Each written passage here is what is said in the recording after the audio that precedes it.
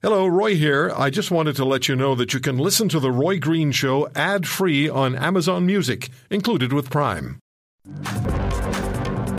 Pierre Poilievre is the leader of the Conservative Party of Canada. Mr. Poilievre joins us on The Roy Green Show. Mr. Poilievre, thank you for the time. And first of all, your thoughts on what's happening in the Northwest Territories and in British Columbia. Well, it's just terrific to see families fleeing from their homes, fleeing for their lives, losing their property, and it's also inspiring to see the work of the firefighters who heroically put their lives in the line for their fellow citizen. The Conservative Party will work cooperatively with the government to support any and all efforts to combat the fires, to protect those who are dispossessed and in harm's way, and to come to the need of those suffering. So I encourage all Canadians to donate. I understand the Red Cross is accepting donations, and I encourage you to donate to your fellow Canadians. Yes, indeed. And we did hear from our first guest from Yellowknife that there's a tremendous amount of support on that highway as people from the Northwest Territories stood up for each other as they were driving from the Territories to Alberta and perhaps others to British Columbia.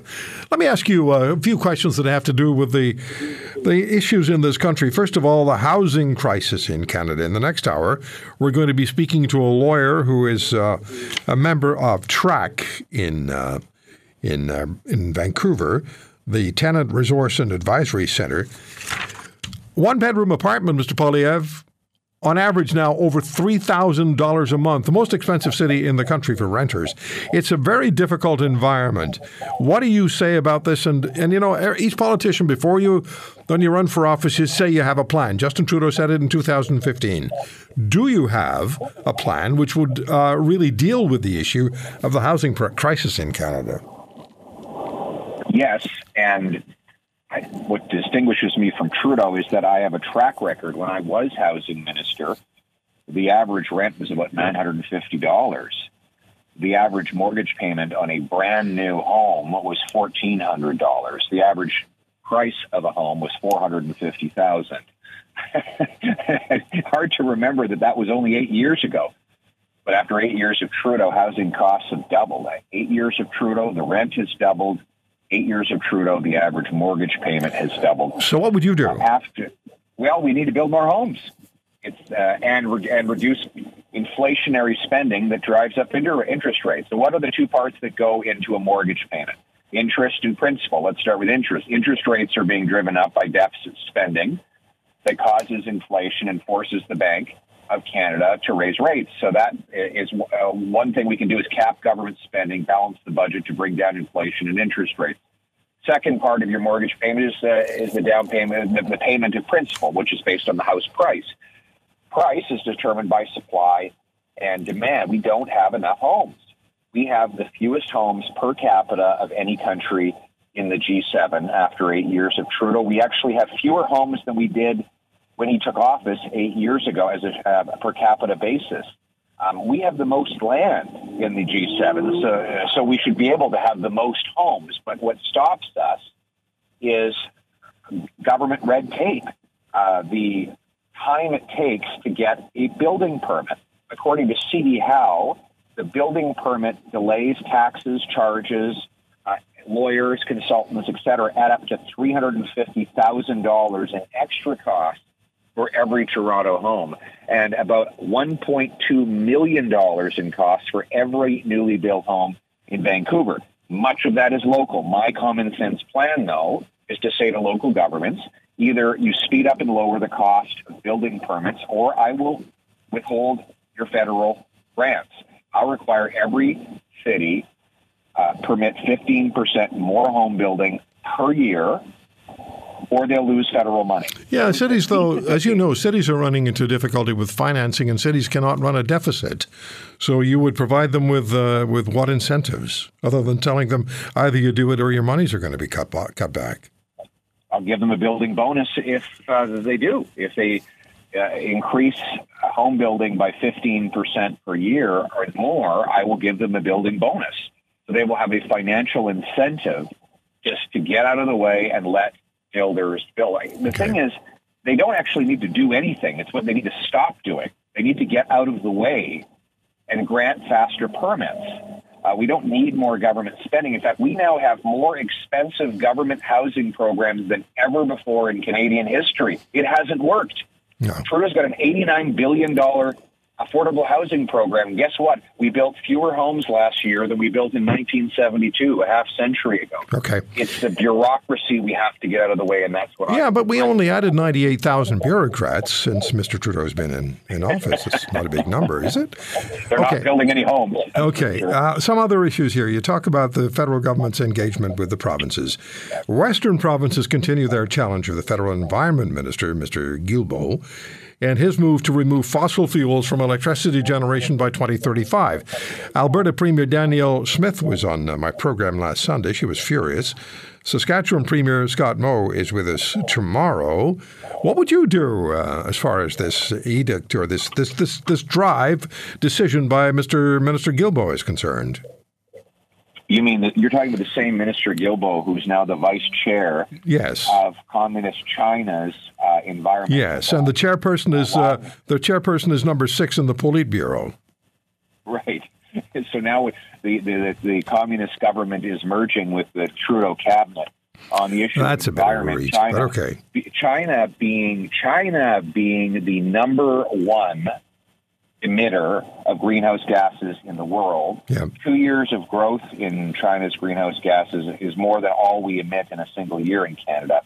So, first of all, when it comes to Western Canada, it's no question that the prairies are very reliant on fossil fuels. So here's my common sense plan. Let's allow the energy sector to grow, but let's use the extra federal revenues that come from that to incentivize carbon-free electricity, like nuclear, carbon capture and storage, tidal power in East Coast Canada, hydroelectricity development by the building of more dams, and other sources of energy that do not emit into the atmosphere. Instead of blocking traditional energy, why don't we green light green projects and make this the fastest place to get a building permit for green projects like the ones I just mentioned? That would be a positive way to put more affordable, emissions-free energy onto our grid rather than just taxing our working class for using traditional energy and shutting down electrical markets in key provinces of our country. Okay, I have to ask you this question, and it's almost like a setup question. It's like me feeding you a softball that you can hit right out of the park, but it is a story. The Toronto Star is reporting unnamed Liberal MPs grousing about Justin Trudeau leading the party and worrying about losing the next federal election as badly. At least one MP, as I understand it, suggested they may lose the election as badly as former Ontario Liberal Party Premier Kathleen Wynne lost the provincial election, the most recent one she was involved in. And the party, in fact, was left with so few seats, they didn't have official party status, which was the Progressive Conservative Party's federally, was their fate in 1993. But what do you make of the story? It's incredible that Trudeau's own MPs are turning on him. I mean, when I saw the comments about Justin Trudeau, I thought, geez, these are nasty, harsh comments. And then I realized they actually came from Liberal MPs. Mm-hmm. You wonder if he's losing control of his party. And it's no wonder. Trudeau is bringing in a 61 cent a litre carbon tax that will cost thousands of dollars to every family. He's doubled the housing costs. Crime is up 40%. Gun shootings up 101%. Work no longer pays with higher income tax. We see nurses and carpenters now live in parking lots because they can't afford their homes. Seniors choosing between eating and heating. Right. Many immigrants say they wish they hadn't come here because of the misery he's brought. It's no wonder he's so unpopular. It's well-deserved, and it's time. But the good news is it wasn't like this before Trudeau, and it won't be like this after he's gone. Okay, I said to Canada. I said it was a softball question, but I had to ask it because there it is. It was right there. So I wanted your comments on it. Tough but fair. All right, now here's the other last question for you, and I wish we had more time. But you have now a kinder, gentler image that's being presented, and I think it's working for you. But I said the other day or last weekend, I said polling shows, I was just going by what I'd seen in polling, that women may not favor you as much as they favor Justin Trudeau. I got so much pushback from women voters across the country. They thought it was me saying it. It was the polling. Talk to us about the image change in 30 seconds. Well, I think a lot is said about that. Whether I wear glasses or not, I've got the best vision for the country. A vision of a country that works for the people who do the work, where the common sense of the common people is united for our common home. That's my purpose, and regardless of image and style, that's the substance I'm going to bring to the Prime Minister's office. I like the line. And you would urge the Environment Minister not to go to China, even though Conservative MPs and I believe Minister Kent went to China for the similar group, but a lot earlier. Well, that was before China took our people hostage and opened up police stations in our country, right? That's right. Trudeau has said he admires China's basic communist dictatorship, so maybe there's a kindred ideology between his socialist government and theirs. Mr. Poilievre, I appreciate the time. You look good without the glasses. Thank you very much. I appreciate it. I feel good. Had a great summer. It's been wonderful to be out with the Canadian people and have my wife along for the journey as well. If you want to hear more, subscribe to The Roy Green Show on Apple Podcasts, Google Podcasts, Spotify, Stitcher, or wherever you find your favorites. And if you like what you hear, leave us a review and tell a friend. I'm Roy Green. Have a great weekend.